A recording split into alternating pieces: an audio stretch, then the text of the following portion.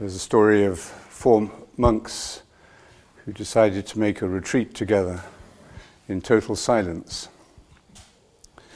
And on their first time of prayer together in the evening, one of them lit a candle. And a few seconds later, the candle went out. And he said, "Oh, the candle's gone out." And the second one said, "You've just broken the silence."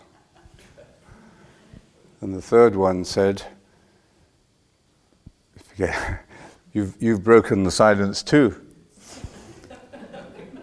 And the fourth one said, "I'm the only one who hasn't broken the silence."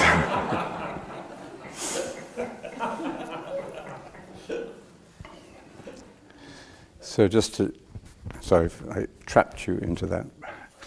But these are, I was talking about haikus. I hadn't seen any haikus yet. Maybe, anyone done any haikus? Oh, good.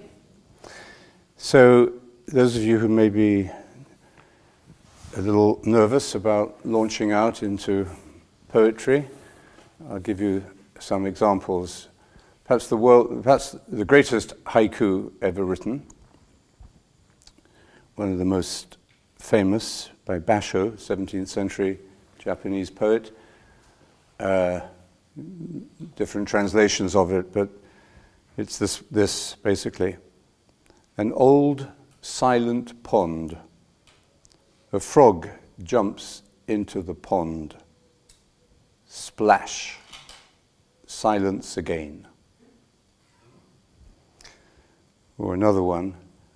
Autumn moonlight. A worm digs silently into the chestnut.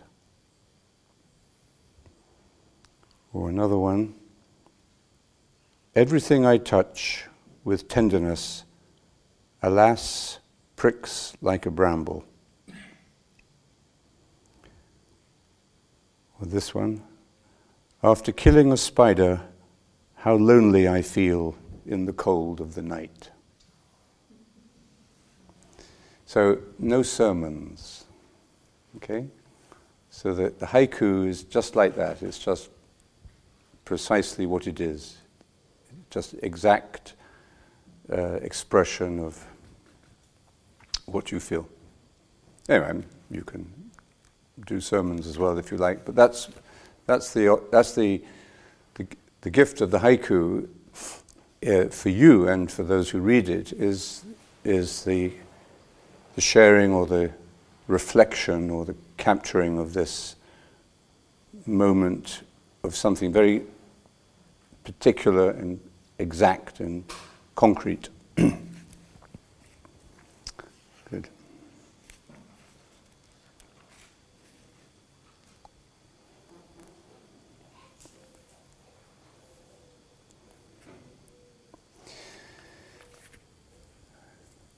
So this is from St. Augustine. God is delight, and those who are faithful are in God, called home from the noise that is around us to the joy that is silence. Why do we rush around searching for God when He is already here at home with us? If only we would be with God.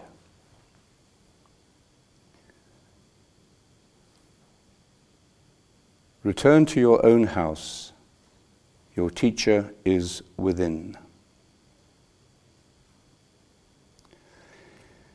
I've been reading, I keep on forgetting to bring it with me, but I've been reading or rereading the Conference of the Birds by Attar, this sort of mystical Sufi poem.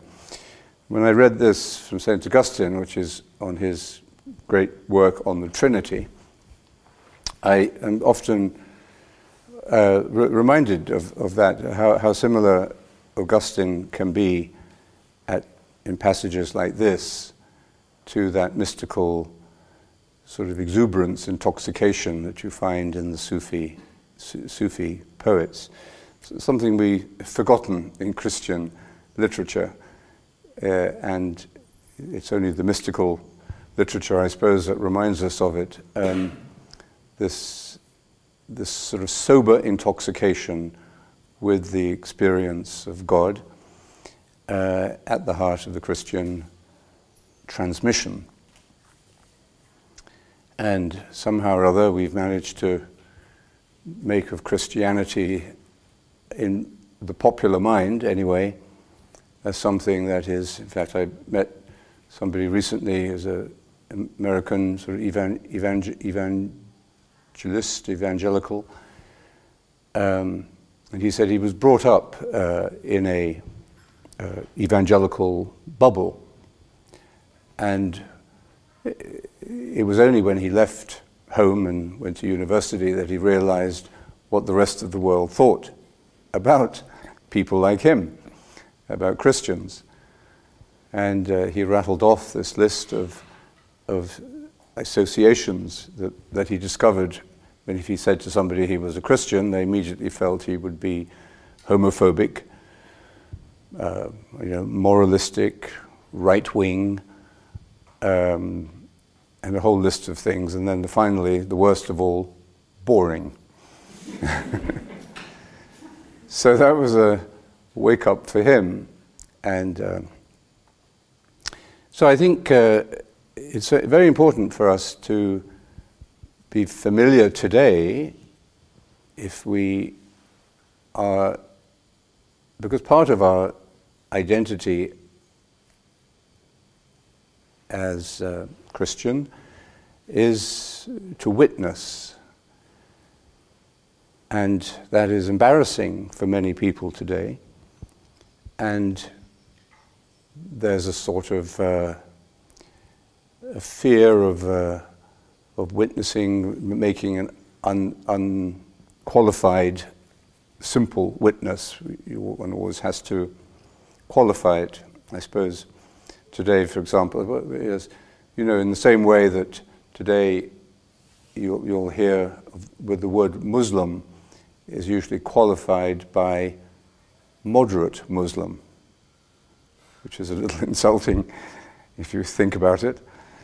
Yes, he is a moderate Muslim. Most of them are not moderate, of course, but this one is.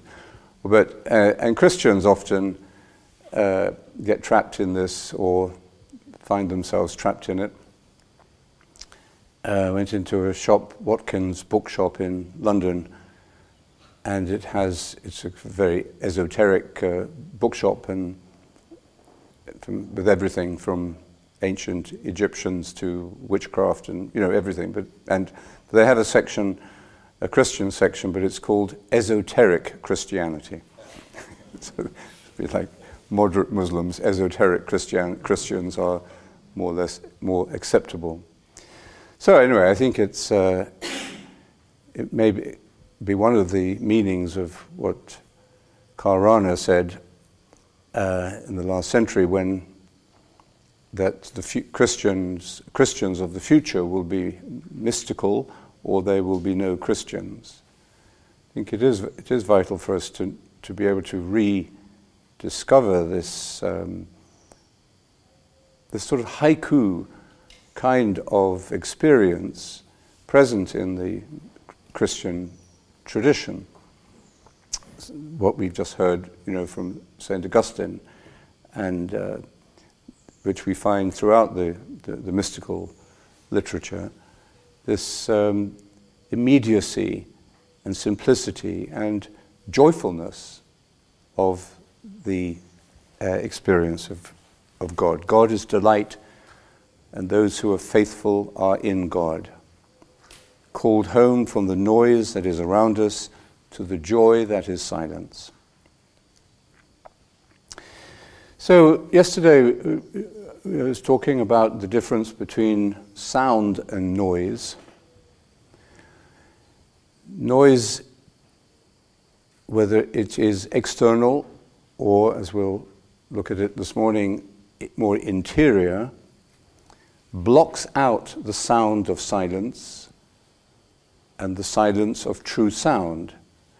So when we listen to the sounds around us, to the natural sounds, and that could be the natural sound of somebody speaking or a child crying, provided it's not too close to you, that these natural sounds don't interrupt or break the silence. In some way they alert you to the silence, which is the womb of creation. Everything comes out of the Father. In our image of the Trinity, the Father is this abyss of being whom no one has seen or can see, who dwells in unapproachable light. So this unknowable, unmeasurable, immeasurable depth of being. And but everything comes out of this, including the Word, or the second person of the Trinity. And these are co-eternal. One doesn't come before the other. So this is in the instant of God, in the moment of God, the eternal moment. But there is this dynamic, explosive generation from within the abyss of being of that which expresses being. And the Word, the Son, who becomes flesh, but who is present wherever God is present, and where is God not present. So the Word is the expressiveness. We wouldn't, the big question for philosophers is always, why should anything exist at all? That's the basic question. So, and everything that does exist, and it exists because it has been expressed and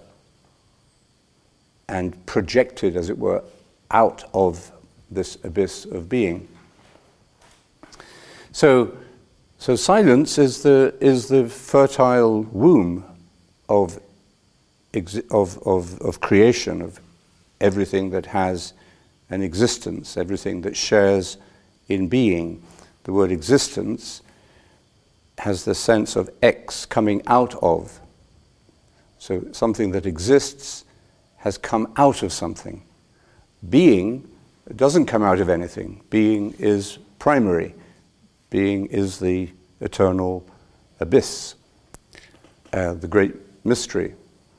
But existent things, including ourselves, including the crying of a baby or the sound of the birds, everything comes out of this being and therefore expresses it. So there is nothing in creation, nothing that exists that in itself is bad or profane. Everything is a sound of this eternal silence. So where does noise come from then? This is the big question. The beginning of the Bible and all of religious myths and symbolism is preoccupied with. Where does sin come from? Where does the fall happen? How does sound become noise? How do we become distracted? So the desert teachers we were speaking about yesterday went into the desert, into the silence, to recover the sound of being. And they did this while recognizing and knowing that they had to recognize the goodness of their own human nature. So they weren't doing harm to themselves or punishing themselves or hating the world or withdrawing completely from human contact. They didn't do that. That would be the perversion of their quest, the human quest. So we have to we make the quest for being with our full humanity. And that is affirmed in the Christian vision by the incarnation. That God enters into that quest by actually becoming human, or present to us in the human person of Jesus. So where does distraction happen? Well, there's no simple answer to that. Where does evil happen? Where does the shadow fall? The mystery of darkness, it remains a mystery. But for the desert teachers, the fact that it was difficult for us to pay attention is the closest we can come to understanding what the fall means, what sin means. So often when they speak about distraction, it's as if this is the real meaning of original sin. And where and how it happened is another matter. Maybe we can't explain it in cause and effect terms, but the fact that we are noisy rather than listening joyfully to the sound of being, to the goodness of creation, that is something we have to confront in ourselves, and we confront it as soon as we go into the desert, as soon as we sit down to meditate. So the first level of the meaning of silence is that we learn to be comfortable with ourselves, to be at ease, to be friends with ourselves, to be at home with ourselves. That's the first level, or the first degree of the work of silence. Now, although silence, as I was describing it in the mystical imagination, the mystical tradition, is this great abyss of being out of which everything comes, from the human point of view, as we recover or we aspire to wholeness and health and healing and fullness of being, this is the human quest to become fully alive. So as we do that, we discover that silence is work. It says in the Upanishads, happy is the person who has found their work. Happy is the person who has found the work of silence. And happy indeed is the one who knows that silence is work. And the Cloud of Unknowing speaks about the time of the work when he speaks about the times of meditation. Saint Benedict refers to the times of prayer in the monastery as Opus Dei, the work of God. And when we listen to another person speaking to us and we give them our attention, we are working. That is essential human work that no computer can yet, or perhaps ever, will be able to replicate.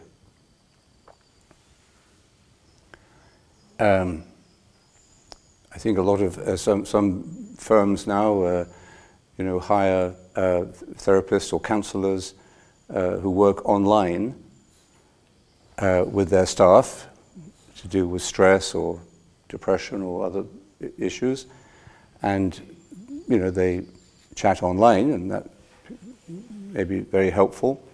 But I don't think there's ever going to be a computer that would do that for us. You may come close to it. If you saw the film Her, was it called Her? It's about this man who falls in love with a computer program who's called her, and they have great intimacy in their relationship, and he becomes totally absorbed with her. And but I forget the whole story now. But in the end, he begins to get a little, possessive of her. So he says to her, "How many other people do you have using you as a program?" And she says to him, "You don't want to know." And he says, "Yes, I do." So she says, "Okay, it's 35,274,602 something." So I think, and that was his moment of awakening, So I think no computer is. It can give us consolation or relief or distraction, but it cannot give that quality of attention which only the human being, flesh and blood, can do. And this attention is not something that can be programmed, because it's something faithful. It has to be not just efficient, but faithful. And it's hard work to sustain your fidelity. And you're listening perhaps to someone, and you've got your own problems, or you're tired, or whatever. It's difficult, or when the other person is difficult to be with. It is hard work sometimes to maintain that quality of attention. And of course, it's exactly the same work in a sense that we do in meditation. Saying the mantra is the work of attention. And with time, we come to understand what this work means and the fruits of this work in terms of relationship and of being, first of all, at home with ourselves.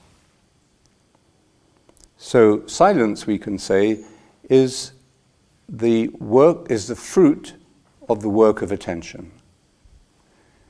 A computer can go on standby, but it can't be silent.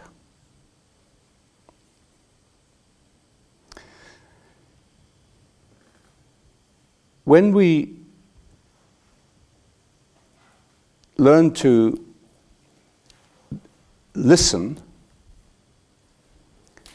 we learn to do this work of silence.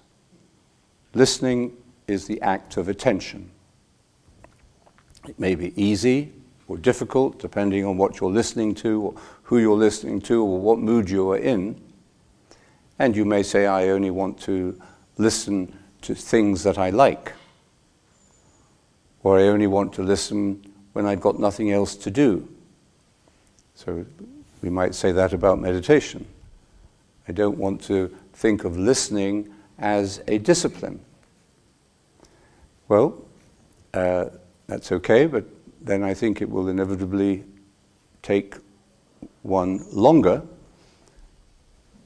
to develop this muscle of attention, which has to develop naturally and over time, and like everything else in life, at a human level, through discipline. And as that muscle of attention develops, as our ability to listen deepens, as we become more familiar with the meaning of silence, then we can accept the sounds of silence. And they no longer become noise. Ultimately, there would be no more noise if we were able to be truly silent. Our own self-alienation, our distractedness, it's this that increases noise. It's this that makes even beautiful sounds noisy. And noise, the leaf blowers, noisier, because we can't see the difference. When we're in this state of self-alienation, of distraction, the primary sin, then we just can't see the difference between sound and noise. So everything ultimately becomes noisy. Good little test of this is when you're meditating, and if you're in a very, you could, and then there's an external noise. Okay, somebody makes an unnecessary noise, or somebody turns on the car, a noisy car goes by outside. Then the effect of that external noise on you is going to show you where you were in your meditation at that moment. So if you say, God, I wish they didn't do that again, and you're filled with anger, and for that moment you could just blast away the cause of that noise, it almost certainly shows that you were in a state of distraction when it happened. If you were in a state of deep listening, if you were really silent when that distraction, that noise, external noise occurred, it wouldn't make such an impact on you. And even if it made you feel a bit irritated, it wouldn't disturb the quality of silence that you were in. So we can also then learn to appreciate the sound of silence. And we begin to sense that whether the universal silence of being, and being is everywhere, is everything, that the universal silence of being is communicating something to us. Even when there is noise blocking our ability to be aware of the silence, internal noise or external noise, or whether it's the natural sounds of silence or emerging out of silence, doesn't matter. If we are immersed in silence to some degree, we begin to sense a familiarity, an intimacy with ourselves that arises directly from the silence. And this suggests to us that it is a self-communicating reality. What silence is communicating to us is silence. It is itself. It's not a medium for either for noise or for sound. It is communicating itself. There is nothing so much like God as silence, Meister Eckhart says. And although that might sound a little abstract or difficult to imagine, it's really very simple. God is infinitely simple, Augustine says. So this is, I think, it's obviously difficult. It's obviously impossible to define. Maybe haikus express it, and great mystical literature expresses it through poetry and so on. But really, it's not difficult for us to taste. We just have to begin the work of silence by learning to listen and to trust the goodness of that experience and come back to it as regularly, as often as we want, as we can. And of course, like everything, it grows with us, and we come to love the silence. We come to love the work of silence, not because anybody is telling us we should do it or you should meditate. One of the worst things I think a husband or a wife can say to their spouse is, you should meditate. And similarly with children. Because once the experience has been tasted, it will inevitably become more and more attractive.